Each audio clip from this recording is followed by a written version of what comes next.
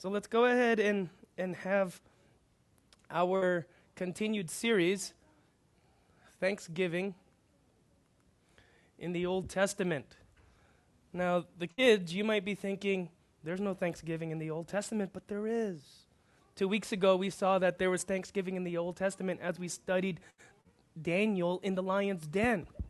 You know who gave thanksgiving that day? Not just Daniel, just a quick recap, but it was King Darius, or Darius, depending how you pronounce his name. He gave thanksgiving when he realized his good friend Daniel was still alive in the lion's den. He even wrote a thanksgiving song saying that God is the best loving God out there. True story. It's in the book of Daniel.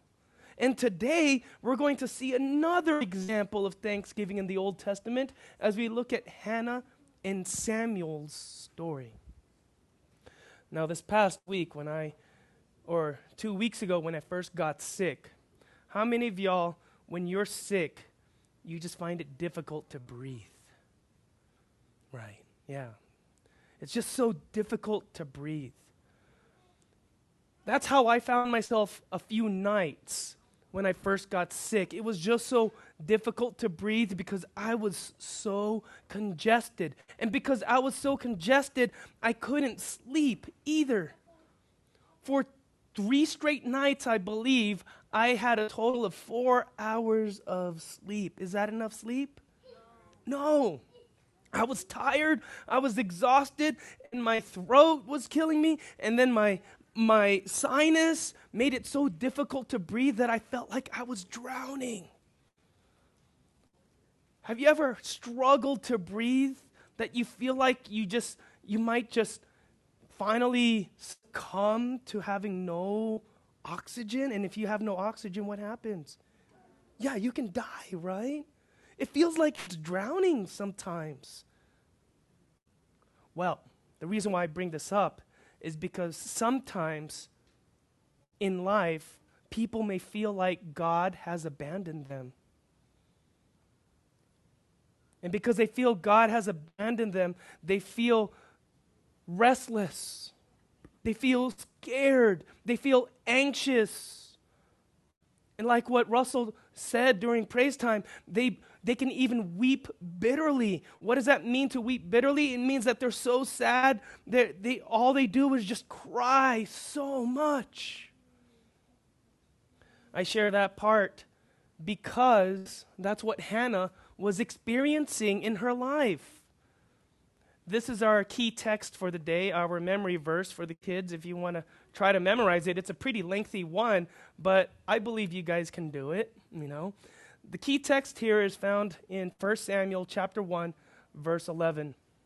It says, "And she, Hannah, made a vow, saying, 'O Lord Almighty, if you will only look upon your servant's misery and remember me, and not forget your servant, but give her a son, then I will give him to the Lord for all the days of his life, and no razor will ever be used on his head.'" So there are some key parts of this text that I want us to study today. The first part is this part where it says that Hannah was miserable. She was in misery. And because she was in misery, she felt like God had forgotten her, right? Therefore, she's asking God, please remember me. Maybe you're not at that age yet. Because, when the younger a person is, the more faith they have. I truly believe that. When Jesus was asked by the disciples, who is the greatest in heaven? Do you know who Jesus said? He said, "Bring one of those little kids to me." Jesus said the greatest in heaven are kids because they have such great faith, right? But as we get older, there's challenges and trials in life. And sometimes the trials become so miserable that adults begin to think like they've been forgotten by God. Does this resonate with anyone?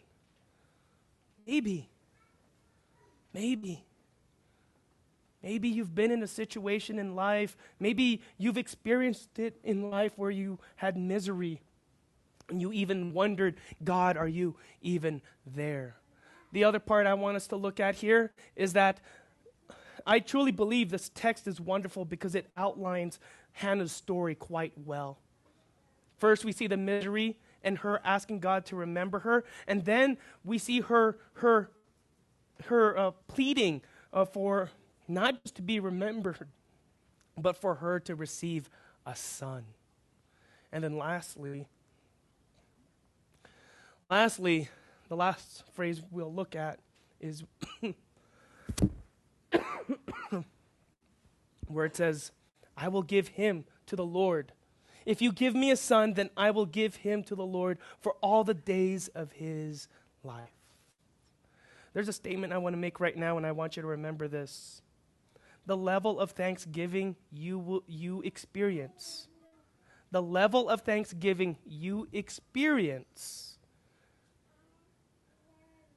is equal to the level of giving that you can give. The level of thanksgiving you experience is equal to how much you can give. Think about that for a second. And that's what we see in Hannah's story. Hannah is going to ask for the greatest thing that any person can ever ask for.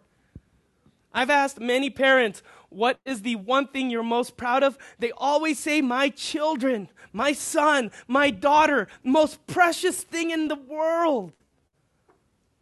Yet Hannah was willing to give up her up to that point, her one and only son back to God.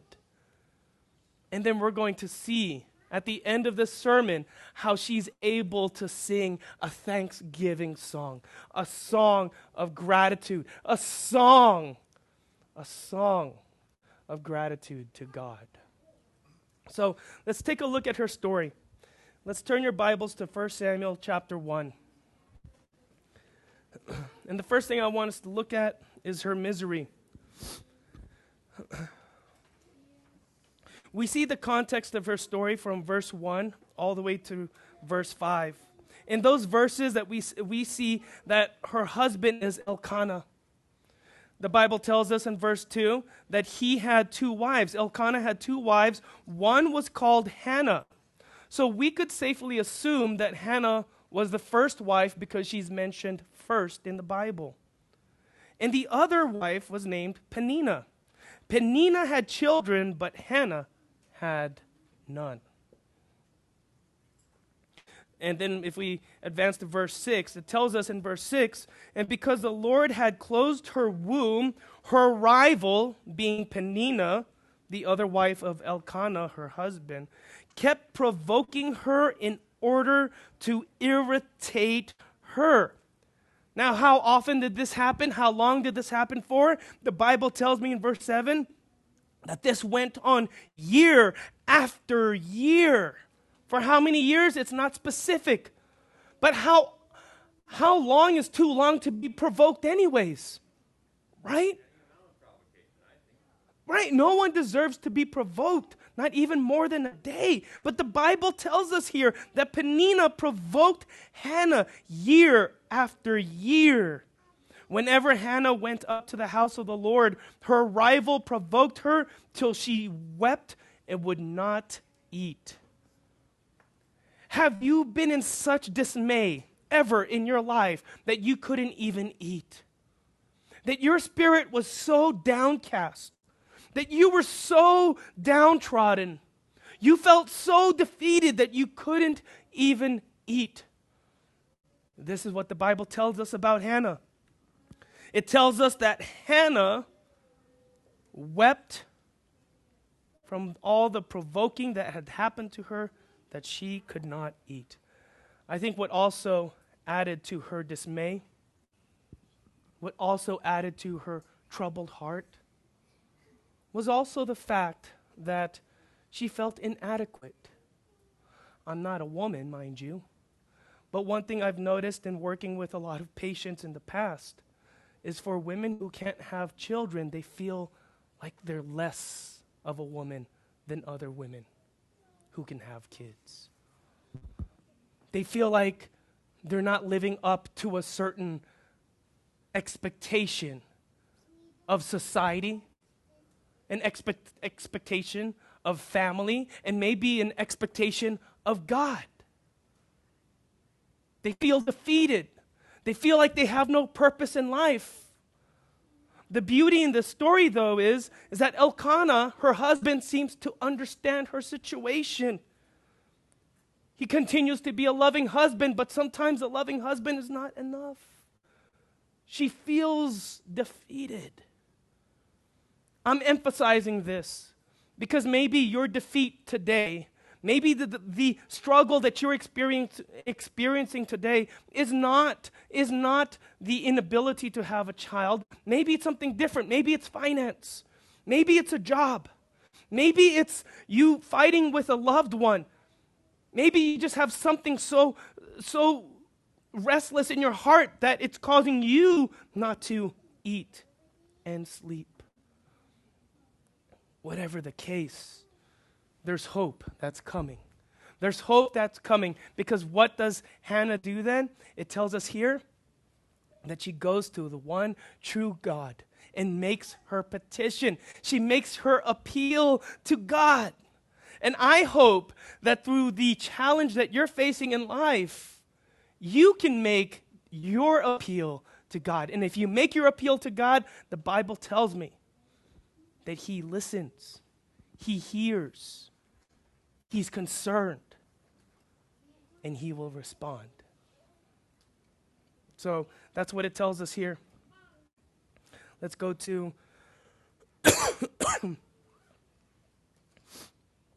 let's go to verse 10. In verse 10, Hannah, it says, in bitterness of soul, Hannah wept much and prayed to the Lord. I love that part. We can't discount these little tiny adjectives where it says, in bitterness of soul, Hannah wept. How much did she weep? She wept much and prayed to the Lord. And she made a vow saying, O Lord Almighty, and here's our key text, if you will only look upon your servant's misery and remember me, and not forget your servant, but give her a son, then I will give him to the Lord for all the days of his life, and no razor will ever be used on his head. Where did she find her meaning in life? That's a question that we need to ask. Because I think there are certain places that we need to find meaning in life. Something that's clear here for her is that her ability to have a child gives her meaning, gives her identity. And I believe that when she prays to God, asking God for a son, it's not just to have a child, so that way she can compete with Peninnah. I think it's much more than that. I think what Hannah really seeks here is identity. I think she seeks here love.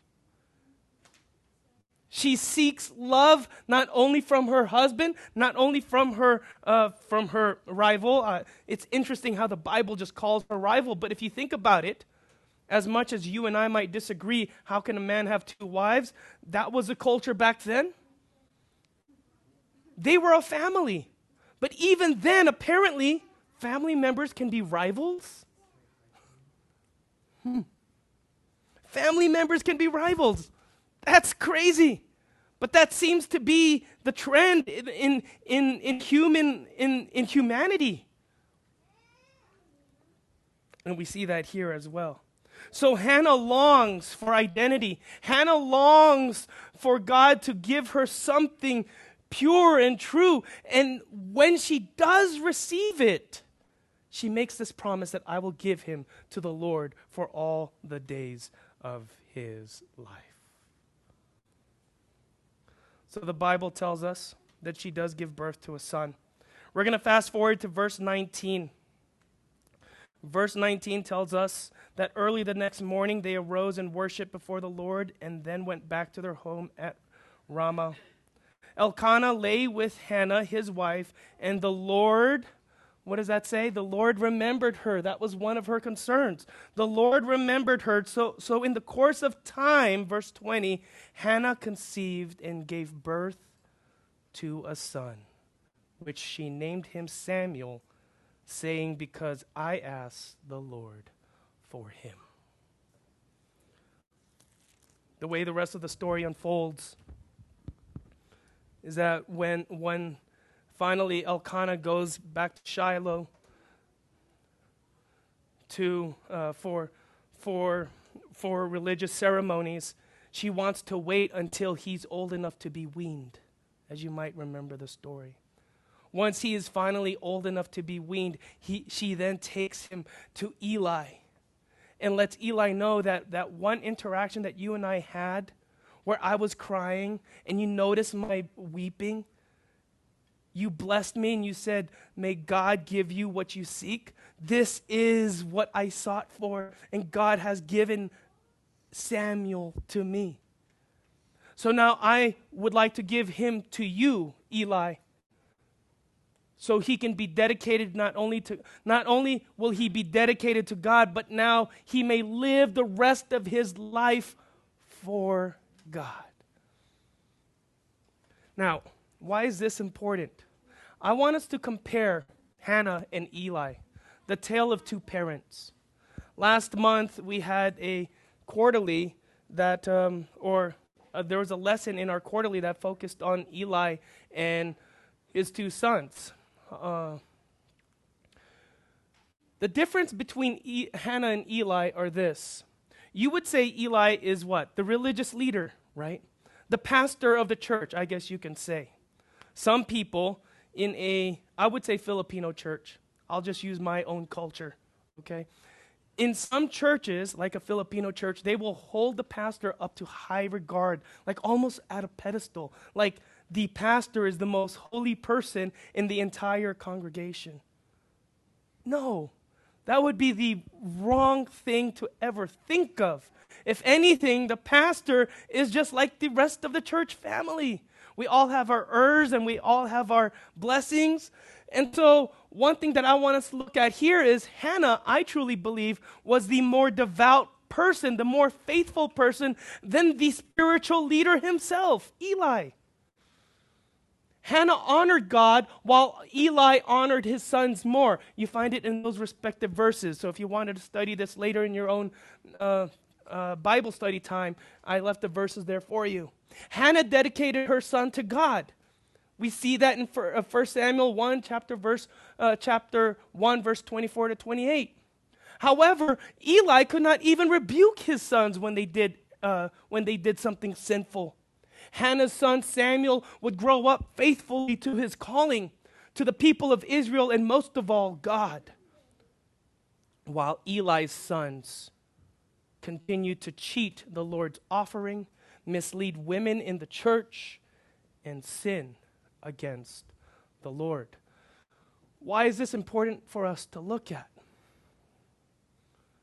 I think there's a lesson that you and I can get out of here. And especially since there's so many children here today, this is a special lesson for parents most of all. That the greatest treasure we have in our children, we should make sure that they are trained and taught in the ways of the Lord. Right?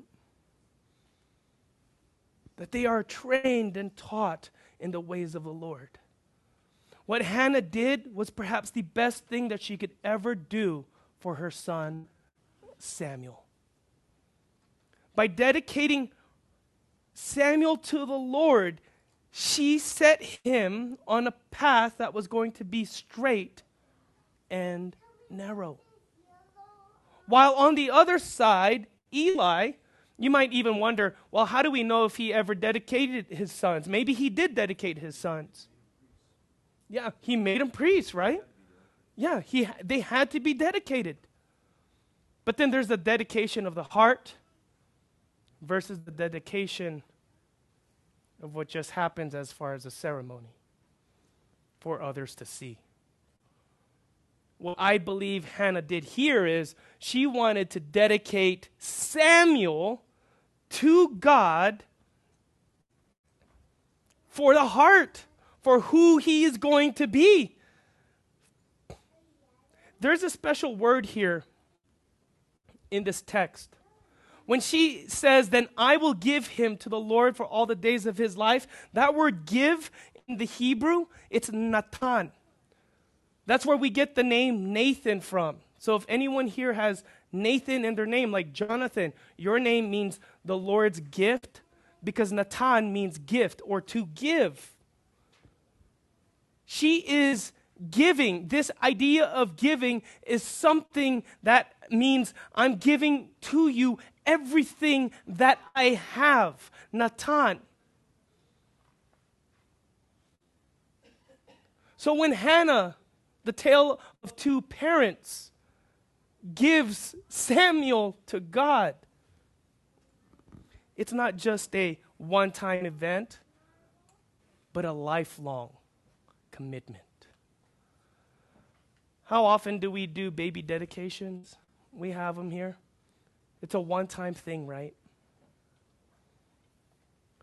But I hope that we all remember as a church family that though the baby dedication happens for that one day, that one Sabbath, the true dedication is the one that's going to happen as a life commitment.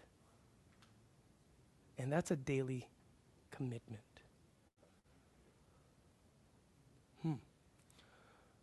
I don't know if you've ever taken the time to compare Hannah and Eli, but if you were to take a look at these two characters, one who is seen as perhaps a secondary wife because she couldn't provide children first, versus one who is seen as the religious leader of the group, of the church, I have to say that the one that seems to have more faith in God is the lady who went to God on a regular basis praying for that son. So, I want us to take a look at this. Hannah's Thanksgiving song. 2 weeks ago, we looked at King Darius's Thanksgiving song. Once Hannah received Samuel, I can't even begin to imagine what her face must have been like. It doesn't tell us how often or how long she was struggling and praying for a baby. But it tells us it had been years. For years she wept. For years she prayed. So finally when she received her baby, she wrote this song. And if I can ask Russell at this point, as we come to the conclusion of this sermon, this is Hannah's Thanksgiving song. I shortened it for our sake, but if you wanted to read it, it's in 1 Samuel chapter 2. This is what Hannah's Thanksgiving song is. Put into perspective that she had been struggling for several years, and finally when she has her baby, she's able to sing the song. She says, "My heart rejoices in the Lord. In the Lord my horn is lifted high. There is no one holy like the Lord. There is no one beside you. There is no rock like our God. She who was barren has borne 7 children, but she who has had many sons pines away. For the foundations of the earth are the Lord's. Upon them he has set the world. He will give strength to his king and exalt the horn of his anointed." There's a lot of things in this story that we should always remember and consider. Just for your thought, one thing I lift up is that struggle that you're experiencing, it can happen for years. You might even ask God, why do you let it happen for so long? Why do you let that struggle take so long for me to go through, God? There's no easy answer for that. There's not one way to answer that. But what I do know is this. Through the course of that struggle, once that prayer is answered, the happiness and joy you will feel will be 10 times the struggle you went through. I know this from my own experience. The greatest struggle I've gone through started in July 2012. Some of you know this story. It's when I was coming back from a mission trip with my students. And as I walked through customs and border enforcement, they stopped me. They said, we're going to have to hold you, or detain you is the word that they use. We're going to have to put you in a room until a judge gives you entry back into the country. I asked them why this is happening. They said, well, because of your criminal record from 98 and because you're a legal resident with a green card. Because of that criminal record, we have to just make sure that the immigration judge grants you access back into here. But I'm a resident, is what I said. I told this officer, this immigration officer, that this is just all one big mix-up. I need to go because I have students who are flying back with me to Dallas. We need to get home, and they're unsupervised. Are you going to let children go unsupervised, is what I asked them. They said, yes, we're going to have to let them go unsupervised at this point. So they detained me, and I thought it was going to take a couple of hours, and a couple of hours, then realized it was midnight. They said, we're going to have to detain you for a few days. A few days, long story short, ended up being 5 weeks in a ICE immigration center in Houston, Texas. Finally, my lawyer was able to gather enough information on my character that, you know, he's a pastor, he's a teacher at this moment, he's not a flight risk, he's not illegal. Yeah, he did something wrong when he was 18, but he did his time for that. He did his stuff. Because he was able to do that, my lawyer, I was released on parole, with the understanding that every year I would have to renew a special I-94 card that gives me access on being out here with everyone else. Boy, I say that. I need to renew that card every year until I see a judge. So what ends up happening through the course of the next 10 years, I have one canceled court appearance here. In 2014, I'm supposed to see the judge, and I'm getting excited. I'm like, yes, finally I can get my green card back. And just when I was going to see the judge, they cancel the appointment. Then they move it to 2015. They move it to 2016. They move it to 2018. And at first, I was excited, and then I got frustrated, then I got excited. It was a roller coaster ride. And I didn't weep. If anything, I wasn't sad. I was angry, right? And Bobby would see my anger, and Dad and I, we both expressed our anger to each other. Sometimes we were angry at one another, and sometimes we were angry at the system. It was an up and down roller coaster ride, and I found myself asking that very question. God, have you forgotten me? I feel like Joseph in jail. Then this past year, July 2022, 10 years exactly to the month, I finally got to see the judge. in the fact that I'm standing here with y'all, the judge granted me access. And even recommended to the lawyer, to my lawyer, and to the prosecutor, to the immigration court, that I get my citizenship. The struggle is real.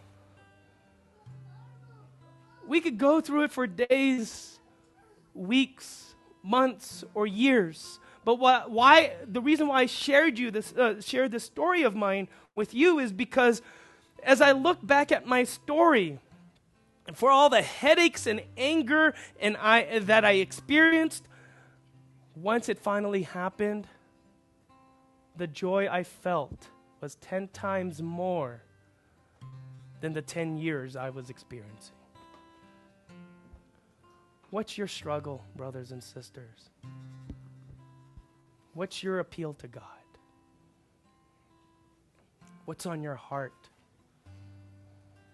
Give it to the Lord. Yes. Pray to the Lord about it. And I know He will give you deliverance.